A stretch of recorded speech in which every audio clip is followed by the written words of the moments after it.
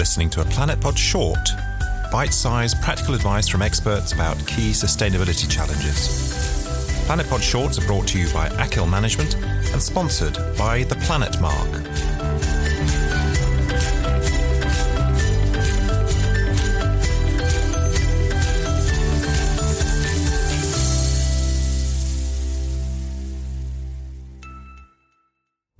I'm joined by Ed Van Renen, Head of Health and Sustainability at Bywaters. Ed, it's really interesting that you're Head of Health. Indeed, it is a bit of a funny one to put next to the sustainability. Reason for that is because we do a significant amount of work with the NHS as a business, as Bywaters. So we're a one-stop shop for total waste management services for NHS trusts, and because we're a recycling company, we really have that as our ethos rather than focusing too much on the clinical waste side. We really try and push recycling streams and enable environmental progress. And you've had some real success at one of our major London hospitals, haven't you, at Guy's and St Thomas's?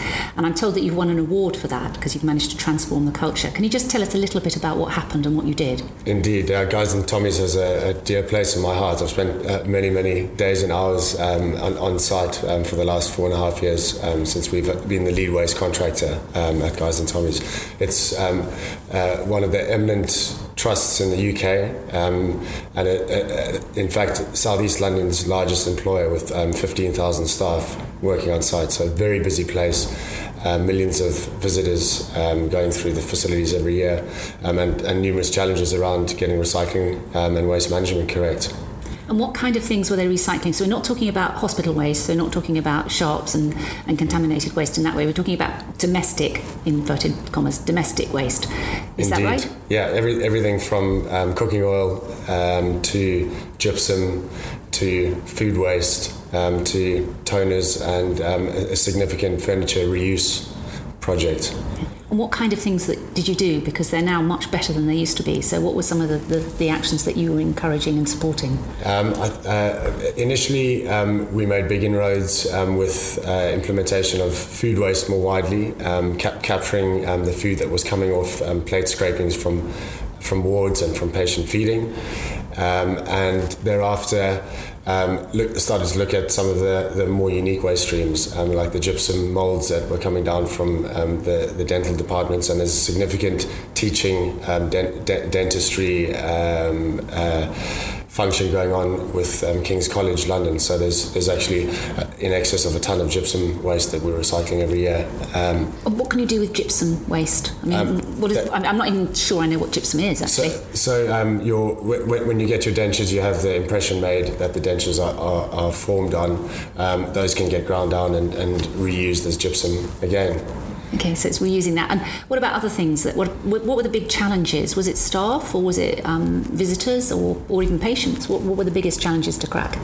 I think that the biggest challenges to crack are making systems that are simple and easy for people to use when they're going through a busy environment and often having quite a stressful time of it, whether they're patients coming to attend an appointment at the hospital, or if they're visitors coming to visit someone who's in hospital. They need something that's quick and easy to understand, and we do that with our commingled recycling stream, which we have at our head office at Bow, where we separate all the recyclables into your discrete streams, but for the user at the interface, everything, if it's recyclable, goes into one bin.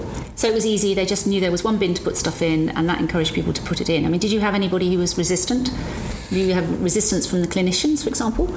I think the clinicians actually are very compliant, and if we point out something that needs improving, they jump on it and they correct it straight away. And it's the ethos that they have for professionalism that spills over from their clinical practices. It works for recycling as well. I think there's some resistance from some of the office staff actually when you're removing under desk bins, for instance. They've had an easy to use been in close proximity to the desk, but we look to merge those and have recycling stations rather. So there were some tussles around under desk bins with staff. But you now feel that you've changed the culture, and they've changed a corner as a trust, have they? Yeah, the trust has a very competent waste and sustainability team who were in post and who were leading the way in the NHS already when we took over the contract, and in partnership with them we've taken it to new heights, and we've achieved national recognition at the NHS Sustainability Awards, winning a clean sweep last year as well as the Green Apple Award. So it's a very fruitful partnership from both sides. And it saved them money. It has indeed. It's a lot cheaper to recycle than to send waste to an energy from waste facility, and also to move recyclables out of the clinical waste streams. It's also a lot cheaper to dispose of that, and then that in turn gets fed back into patient care. A win-win for the NHS. Yeah, indeed, and the environment. Great, thank you. Thank you. Thank you for listening to this Planet Pod Short. You can download further episodes from our website, theplanetpod.com, and follow us on Twitter @planet_pod. Please do rate and review this episode, and we look forward to you joining us again soon.